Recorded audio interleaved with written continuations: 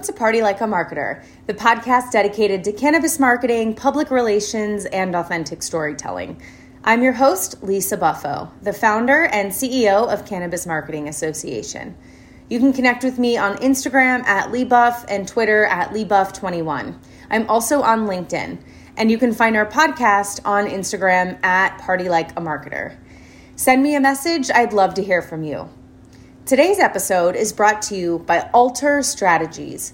Custom Instagram filters are a fun way to get lots of organic reach and work great with Reels. Get a unique Instagram filter for your brand from Alter Strategies. Don't need one yourself? Alter offers commissions on referrals if you know any brands that do. Call Wes at 866-473-6668. Today's conversation features Matt Shate, the Vice President of Operations at Surfside. Matt spent the last decade in and around ad tech, 8 of those at Live Intent, a DSP, SSP, and identity tech company. About a year at Ad Marketplace, a search advertising exchange, and he's now at Surfside. Matt is passionate about building for scale and setting people up for success. He currently oversees Surfside's customer success, account strategy, and ad ops teams, and has also in the past managed business intelligence, project management, and campaign management functions as well. In his spare time, he has been working on his golf game. He is a huge Boston sports fan and loves cooking and going out to eat. Matt is also a big traveler as well. He has lived in NYC since 2009 and is a current and proud resident of Brooklyn. Matt, thank you so much for joining us today. Could you tell us a little bit about yourself, your background, what you do at Surfside, how you got started in cannabis, and we'll start there.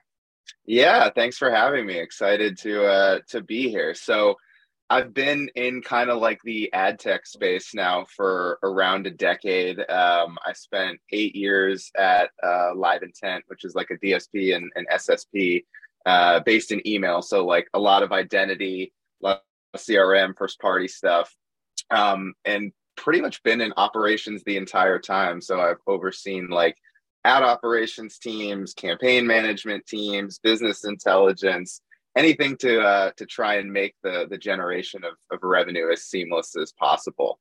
And then I got connected with John and Michael at Surfside around 4 or 5 months ago. So I'm relatively new to cannabis marketing specifically.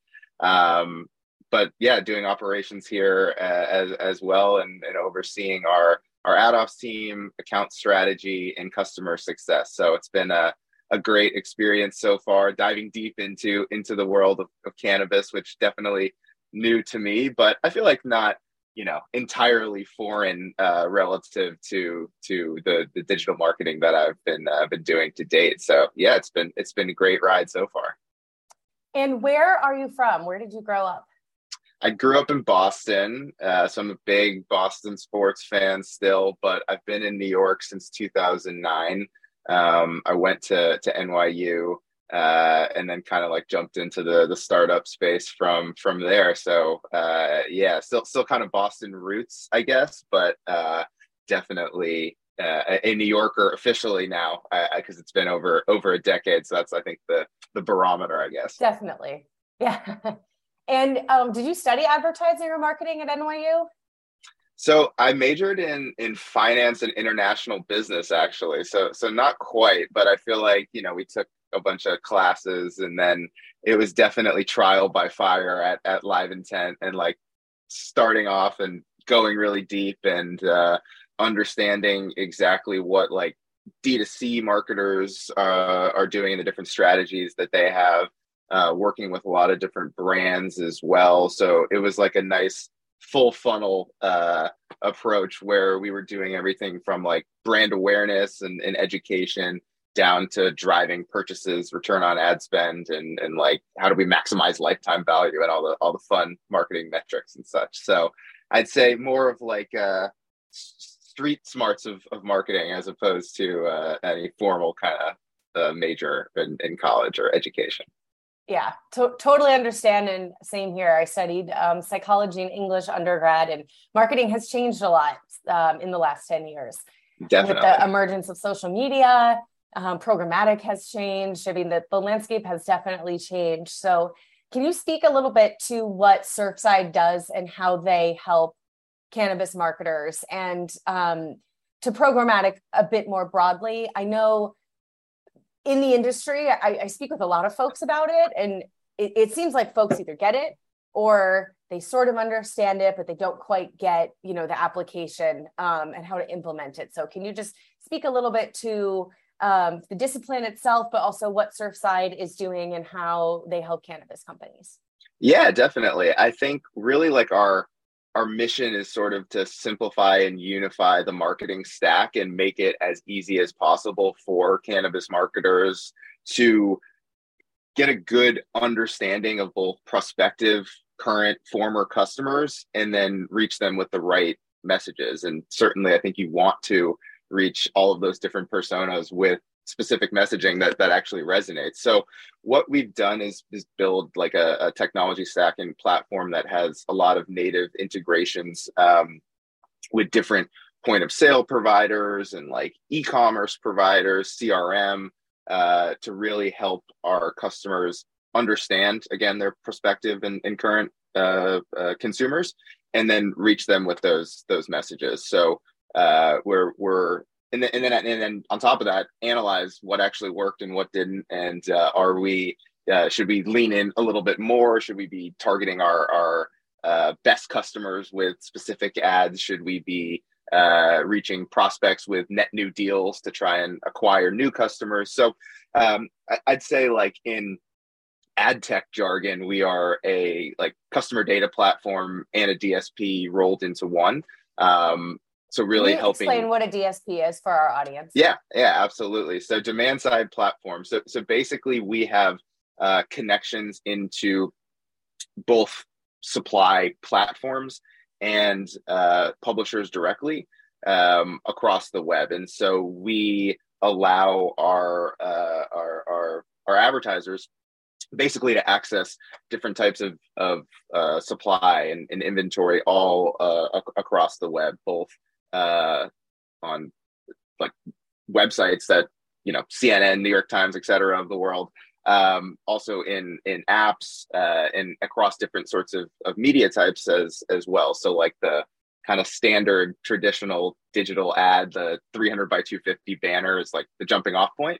But certainly, today there's a huge focus and emphasis on video, both online on like, a YouTube or connected TV with partners like a Roku or Hulu, et cetera. So really it's almost like the gateway to buying on the web, and a mechanism to help us reach relevant audiences wherever they're spending time across the internet. And so you said you will retarget current customers and also, seek new leads or prospects. Walk me through that process, like, and particularly so let's talk about both of those. One, mm-hmm. When you're targeting current customers, like, are you pulling from those brands, like databases and their lists, and what is that process you go through with them to say, okay, these are your current customers, here's what we know that either works, or here's what we don't know, and how do you approach that? And then also, when you're targeting leads or new prospects, where do you get that information? Mm-hmm. Yeah, I think the brand's most valuable asset in general is going to be their first party data. So like their CRM file, and with, Surfside's integrations, we can pull that data in, analyze it, and understand, okay, like, who are the customers that are doing the most repeat purchases, or have bought the most in the last 30, 60, 90 days, or frankly bought one time and then never came back. Turn those data points into audiences and then activate against the web. So, I do think in general, like it's super, super important to leverage that first party data, because it's the old saying, it's so much cheaper to retain existing customers than it is to acquire a net new customer. And there's just so many ways to reach people today, whether that's through email, through text message, through display banners, like I was mentioning before, video, etc. So, Surfside specifically, we're definitely helping these brands and multi-state operators, single state operators, etc. Really get the most out of the data that they've worked so hard to acquire, organically or through paid means. So, yeah, that's definitely a huge key, I think, to any kind of cannabis brand's marketing strategy has to be leveraging their first party data as effectively as possible. And and then for new customers, how do you find them? Like, how does that process differentiate if there's no first party data there? Yeah, so I think there's a bunch of different ways that we can do it, and it will sort of depend on the specific use case. A favorite of mine and what I've seen success both in cannabis and outside of cannabis is using like lookalike modeling. And so what we'll do there is, because we've got the integrations with the CRM, so we have their first party data. They'll say, hey, here are the 5,000 or 250,000 highest value customers that I have in my database. And then we can run that through a lookalike model and reach people with similar attributes that are not in said database. So it's a good way to prospect, and you kind of base it off of what you already know, which are, okay, here are my high value customers, but then I'm going to try and reach net new people as that have like similar sort of, whether it's ages, whether it is other demographic data, whether they've made a purchase in the past, et cetera. There's a lot of different attributes that we'll basically access. And this is similar for our audience. So like, this is similar if you've run an ad on LinkedIn or Facebook, which we can't do in cannabis mostly now. But if you can run a LinkedIn ad and say, hey, I'm targeting, if you're B2B folks, 25 plus, who are marketing professionals in Colorado, within your followers. And then once you target them directly, so we'll call that first party data, like these folks already follow us, LinkedIn can help scan their whole database and find that lookalike audience. So you're basically saying it's the same thing, but using more aggregate customer, bigger databases. Yeah, exactly. And so like everything is at scale and anonymized. So it's not like we're going and looking at any individual, like, oh, this, Matt is like John. It's more at an aggregate level across tens of thousands of consumers, and then mapping it back to success, I think is the biggest key. So understanding, like, have these people made a purchase and what are the attributes that they possess that look like other people? So yeah, it's a very similar process. I think it's something that, as you mentioned, the Facebooks, Googles, LinkedIn's of the world definitely offer kind of natively in their platforms as well. And yeah, I've seen it be a super powerful tool, both in cannabis. We're running lookalikes across most of our campaigns today. But then previously working with, direct to consumer brands like a Bombas socks, we would do the same sort of strategy, and it really helps find net new users who are going to match kind of that overall profile of your current and best customers. And are there any trends or attributes you've seen that have sort of stuck out, or like you've noted as far as like, oh, I didn't think, this was going to work, or this customer base would be interested, but like, can you speak to any trends you've seen or any data that's maybe surprised you or is noteworthy from all the campaigns that you've run? Yeah, I mean, I think there's lots of interesting trends that we've seen in terms of like individual people. Like, we're very cognizant of PII and data security. So we're not really looking and seeing like, oh, these 10 people do X, Y, Z. It's all anonymized and kind of almost like locked away in a machine learning algorithm. So which makes it very like privacy friendly and safe, because again, we're not analyzing like any individual people and what they're doing.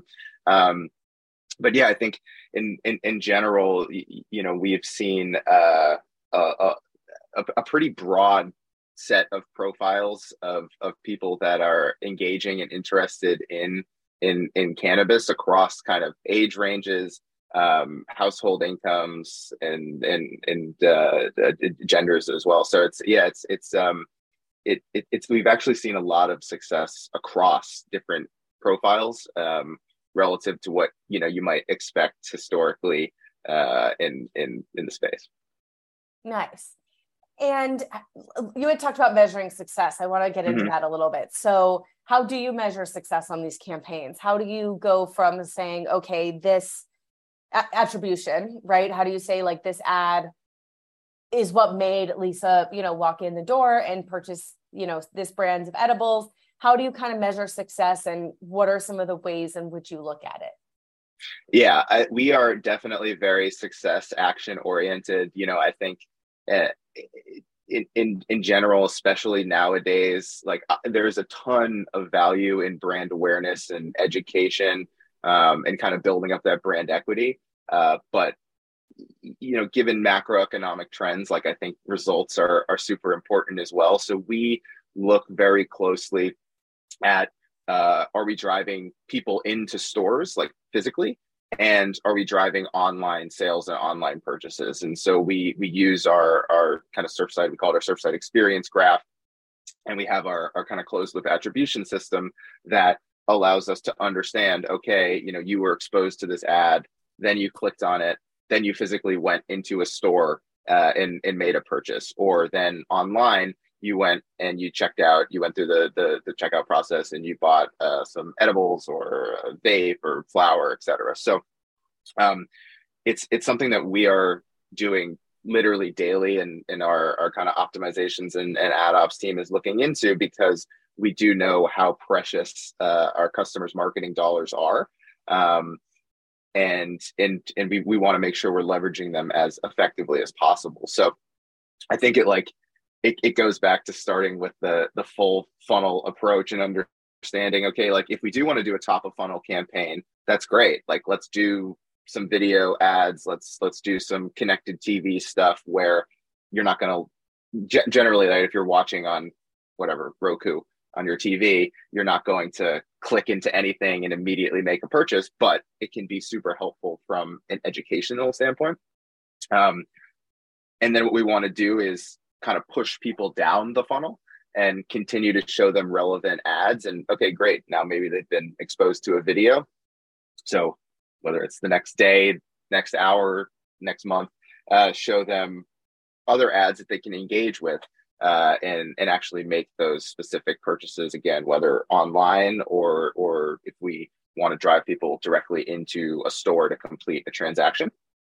And then from an attribution standpoint, because we have integrations with some of the point of sale providers, and as well as like the kind of digital e-com providers, website building softwares as well, we're able to understand, again, in like that anonymized, very privacy friendly, no PII analysis kind of way, who has actually been exposed and or clicked on an ad and then completed the actual transaction. That makes sense. And I want to also talk about costs a little bit, because I think some folks either don't understand it or think it may be out of reach. Like, how do you charge for this? Like, how do you approach cost, and like, what can marketers, expect to spend until they see results? Yeah. So we charge on like right now, the traditional CPM model. So it costs per 1,000 impressions. I think we're definitely exploring other sorts of models, more like SaaS type monthly fees on a go forward. But I think the key here is really understanding the lifetime value of the customers that we're reaching together, or that are being driven into stores or making purchases online, because it really is all about that long-term return. So, we'll generally have like a ramp up period, something like 2 to 4 weeks, where we're understanding like what's working, what's not. Is there certain messaging that we're that we're serving, that it is or is not resonating, and then can we lean deeper into what's working and pull back on what's not. And then usually, I mean, we like to see a positive return after a month or two. And from there, we can really start to build because we understand the users that we're driving into the funnel. And then we can kind of keep pushing them down deeper with the messages that do resonate. So really incentivizing them to not just make a first purchase, or maybe you offer something like, 15% off for new customers. But then use that information to continue to incentivize repeat purchases as well down the road. So, I think we like to see a positive return, as I was saying, relatively quickly. Yeah. And then I do think it's super important for brands to do a lot of analysis on their individual customers in their first party databases, because they can see, and we can help provide some of this data from our end too, how many ads are they actually being shown? When are they being shown an ad relative to when they're making a purchase? And then are they coming back, right? Are they making multiple purchases? And it's so kind of where I started, the first party data and being on top of it is super, super important to ensure that we are running, profitable campaigns for our customers. That makes sense. And so so it sounds like you're running A/B tests in the sense where like you're running a few different ads and saying, okay, copy's a little bit different on this one. And then you're able to help those brands analyze the results and thin it out to what's working and double down on that. Yeah, definitely. I think it's super important also to continue to, lights keep going off here. Yeah. Continue to test different creatives. There are generally some best practices that will work across the board. So you do want to have really strong calls to action, shop now, discounts for first time customers, whatever it may be. But then we definitely like to run a bunch of different creative concepts. Like I'll usually recommend like 3 to 5 different concepts, meaning different imagery, perhaps a different landing page, or a call to action.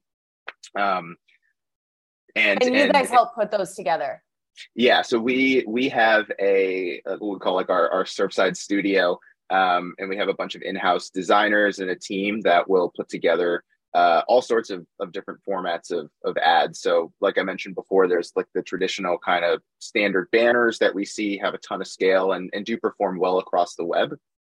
But we've also seen, especially for dispensaries, the more interactive units work really well, like the technical terms like rich media, but things like a tap to map where you can click in and actually see, here are the dispensaries in the areas around me, or here are the specific brands dispensaries, because I do think that awareness is super important as states continue to legalize, recreationally or medicinally, because people just don't know where to even go right now and who to trust. So if you can get in front of consumers with, hey, here's this really nice looking ad that actually shows me with a map where I need to go.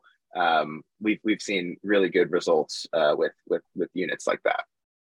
That's interesting. And so you're working with brands and retailers in that sense? Yes.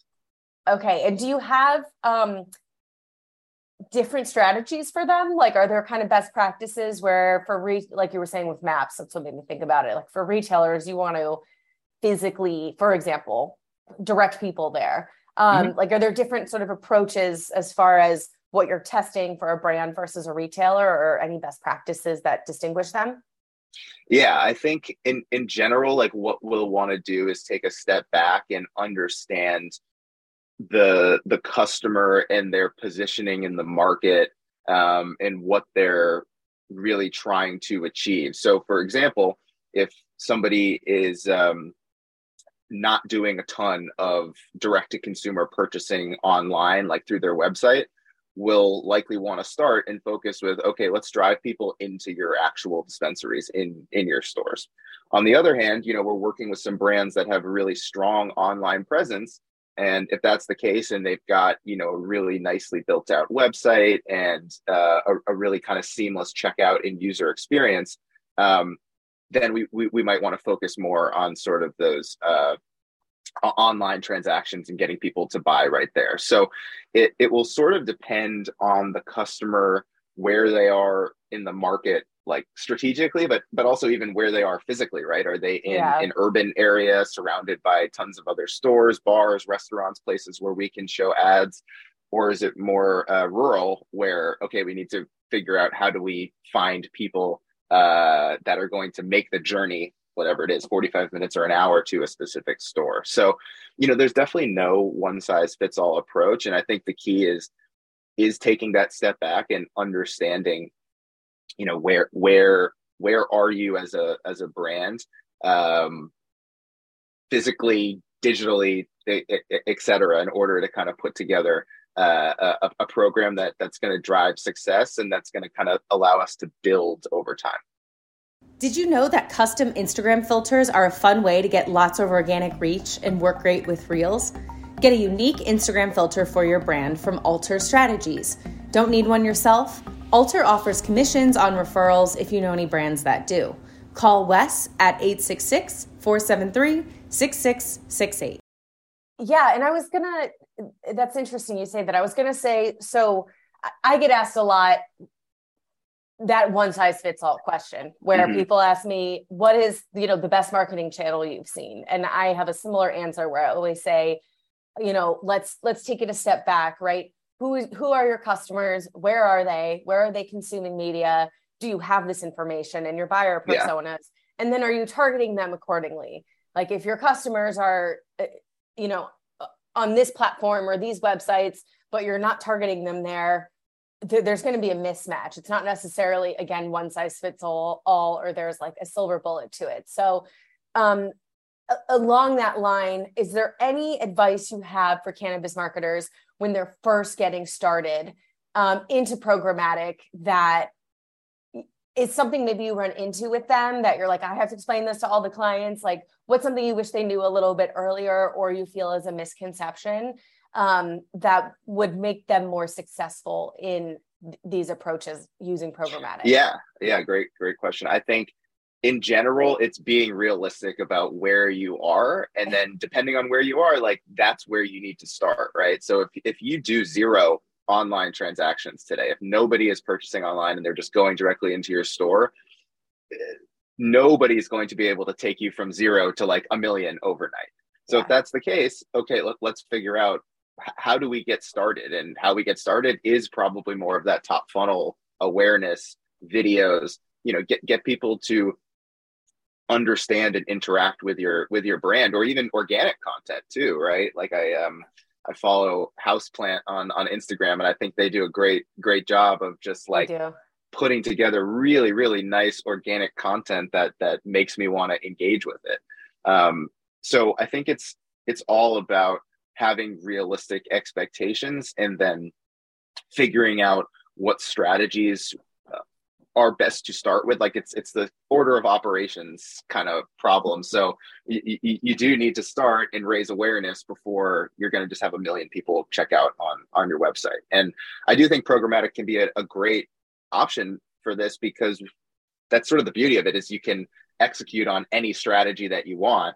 You just kind of have to know what it is that you want to execute on ahead of time. So I think it's really just about like, sitting down and thinking through realistically, where am I today? Where do I want to be in a year or two? I want to build a big online presence. Awesome. There's, tons of opportunities to do that, both through organic, like managing your own Instagram page, and through paid channels as well, where you can reach people on all sorts of connected TV, online video, or banner ads as well.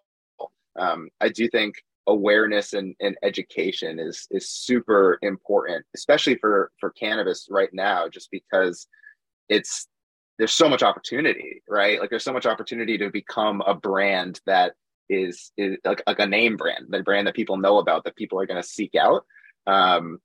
Because historically, it's been more, I think, about just buying up a product as opposed to saying like, I want to purchase from this brand, right? In the same way, I want to drink Casamigos tequila or whatever. Like, there's a ton of opportunity to kind of build up that brand. Yeah. So you're saying that programmatic has the opportunity to achieve multiple marketing goals, whether it's top of funnel, just getting folks in, bringing awareness to the table, whether it's bottom of funnel, increasing conversions, or like increasing that customer lifetime value and getting them to come back and be repeat customers. So the technology exists for that, but it is about when you approach working with a programmatic company like Surfside, that you're doing it with clear goals in mind, and then you create the strategy, the copy, the creative, all of that is going to allow you to test those specific. Like the science exists. I think the key is the art to a certain extent, which is like, let's be realistic and let's just start somewhere that is going to make sense for you, and that then plugs into the tech that does exist. So I think, for example, we talk a lot about like KPIs. Again, in store, we want to drive people in store. We want to drive online conversions. Let's start with one, right? So what is most important to you today based on what presence that you do have? And there's no one size fits all approach, but like I said, if nobody's buying online and everybody's going in store, let's start there and let's understand what's working in terms of how do we continue to push people into your store, continue to drive repeat customers or net new customers into your store, while maybe you're doing some more organic stuff on your side of things to build up your online presence. So really, I think the only time that historically and cannabis and non-cannabis, I've seen, brands struggle with programmatic or just digital in general is just when you bite off more than you can chew from the get-go, and you're just like, I'm going to spend $1 billion across all of these tactics, and then everything can kind of get muddied together. So I think it's all about setting realistic goals, and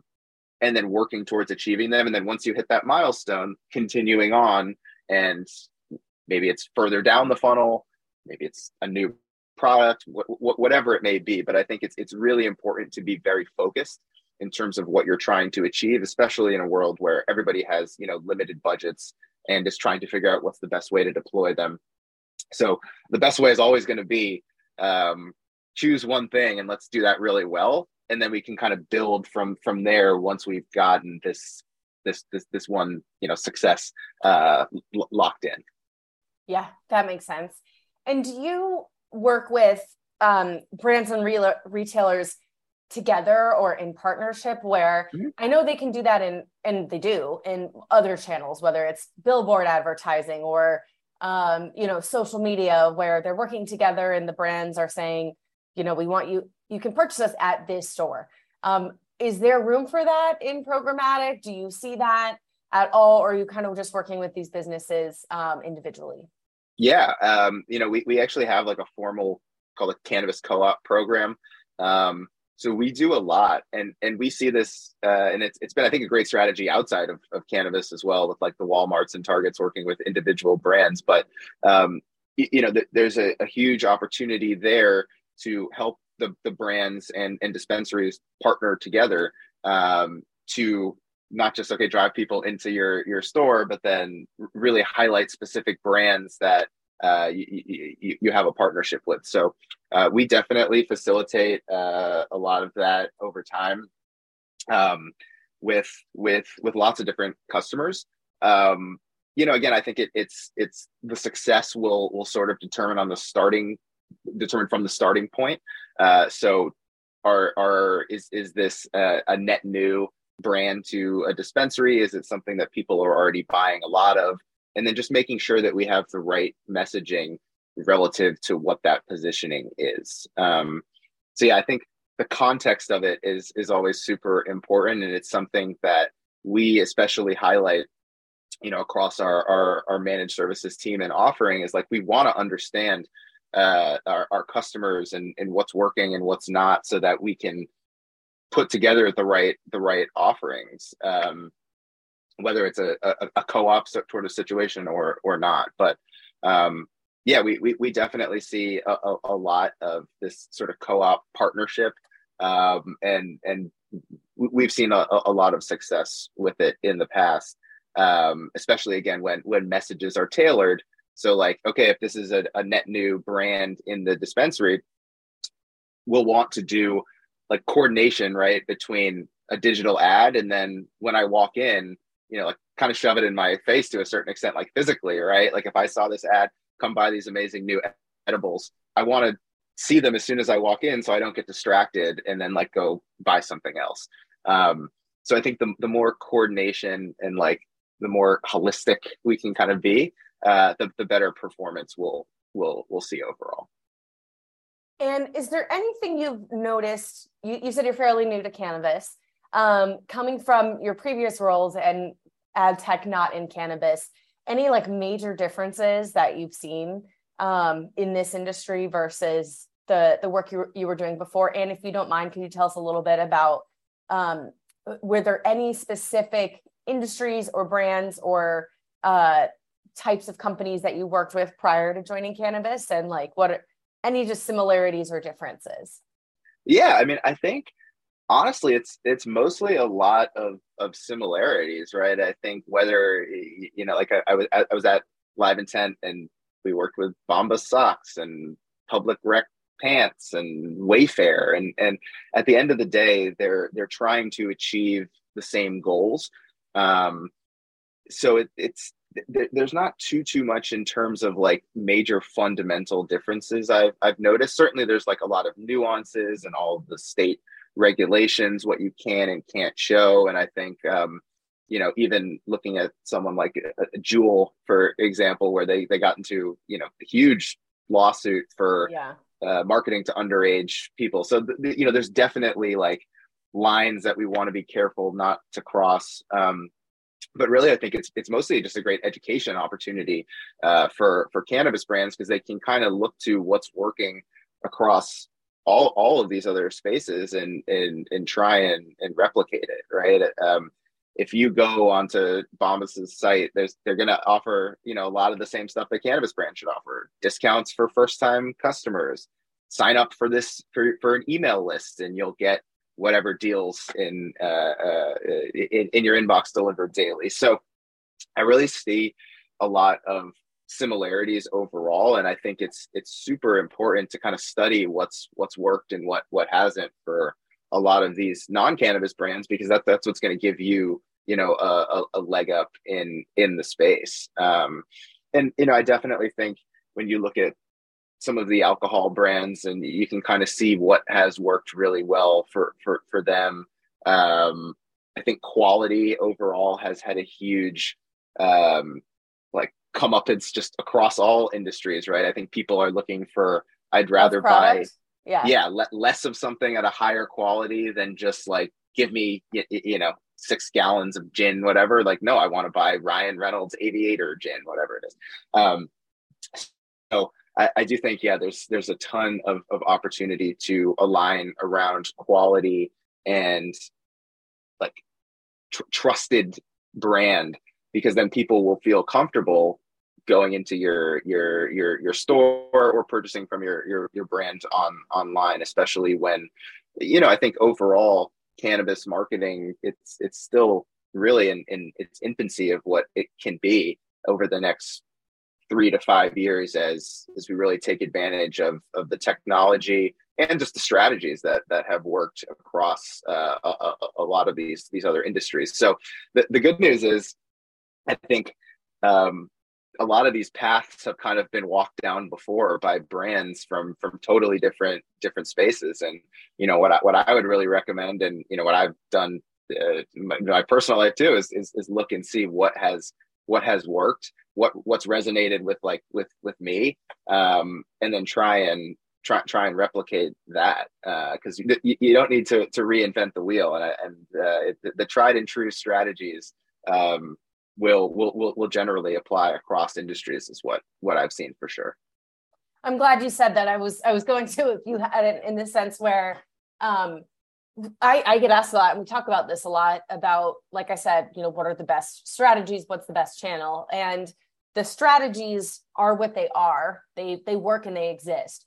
The nuance around cannabis is the product, the education, and the messaging, where, it's not whether programmatic works or social advertising works. It's how are you communicating that product value, whether it's quality, whether it's effect, whatever that differentiator is. And then if there are gaps between your target audience, whether that's top of funnel, most likely top of funnel, or not, are you able to educate them and meet them where they're at and answer their questions and be a resource so that when they see an ad, they're not, that may be their first step to clicking through to your site, but they can actually learn more, get those questions answered, because sometimes it does pique the curiosity and it gets you thinking, oh, I want to learn more and I want to see more about this, but you need sort of that educational content or those resources to make folks feel really comfortable that they are actually going to go in and make that decision, particularly for new brands,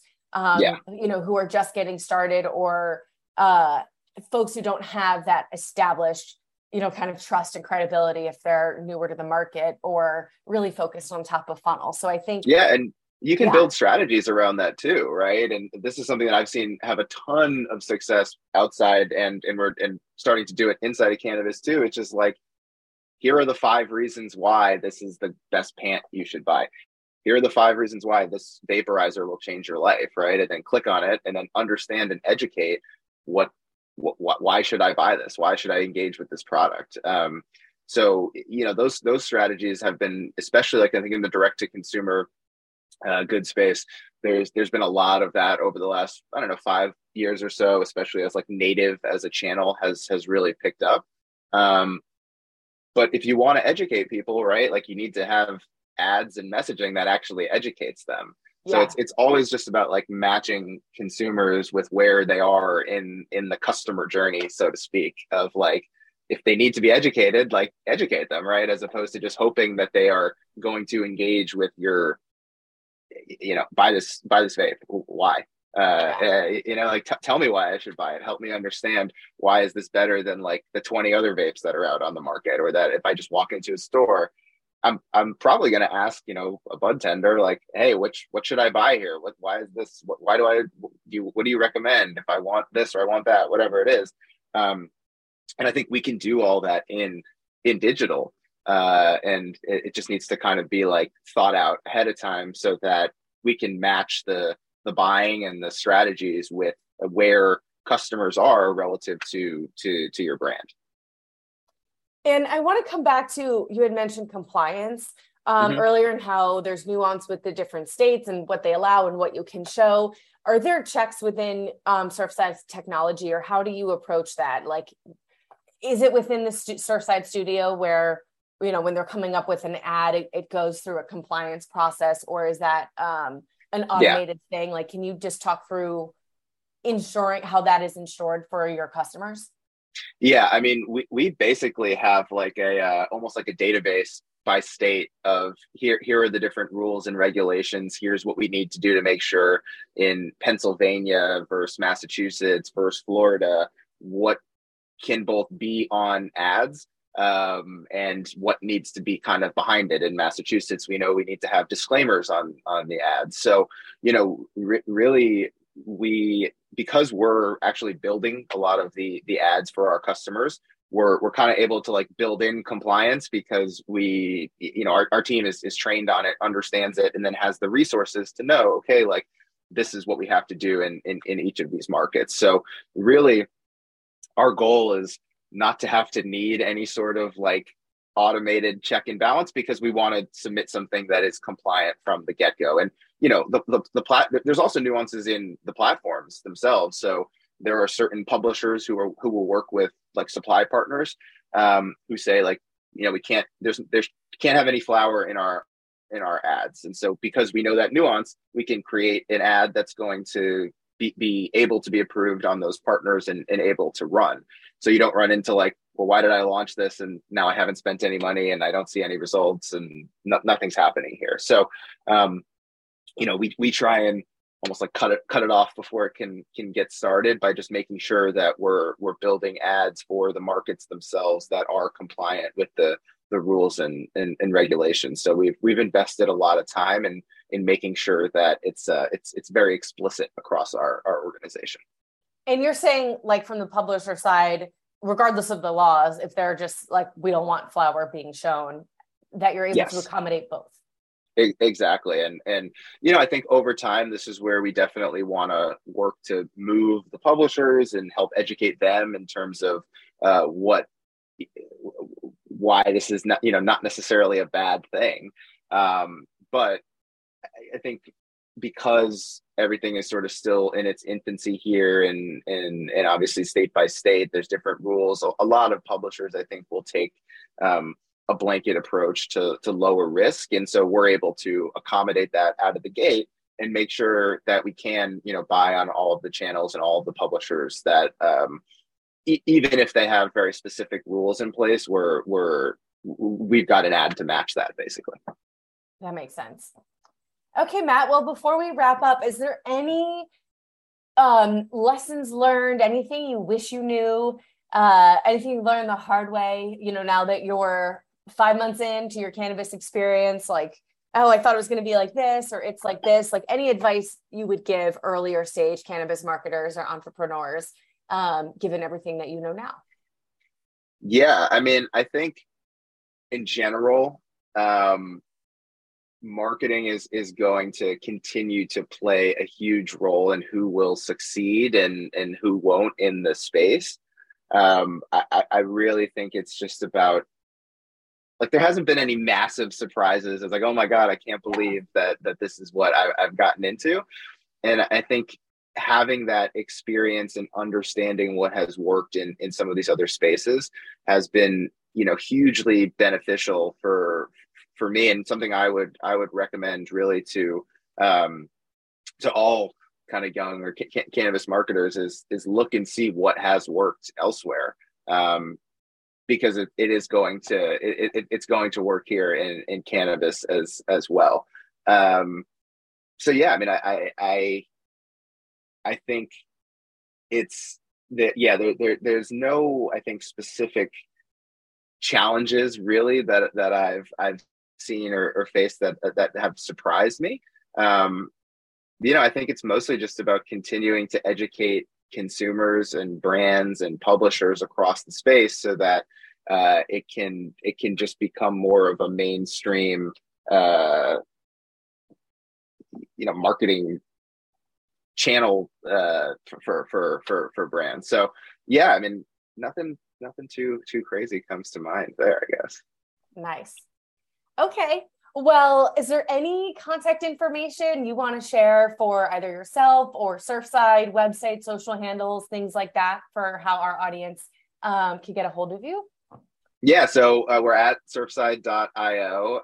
You can definitely contact us there directly. You can send an email to hello@surfside.io. Well, feel free to reach out to me on LinkedIn as well, Matthew Shate. But yeah, that's definitely the best way to find us, is head to surfside.io and feel free to shoot us a note, and we'll definitely get back to you as quickly as possible. Awesome. Matt, thank you so much for joining us today and sharing your insights and everything you've learned. It's really much appreciated. And I'm glad that you haven't had any wild surprises in cannabis. So no, it's been really great. Thank you for having me. Yeah. Thank you so much for having me. I appreciate it. Okay. Thanks, everybody. Thank you for joining us for another episode of Party Like a Marketer.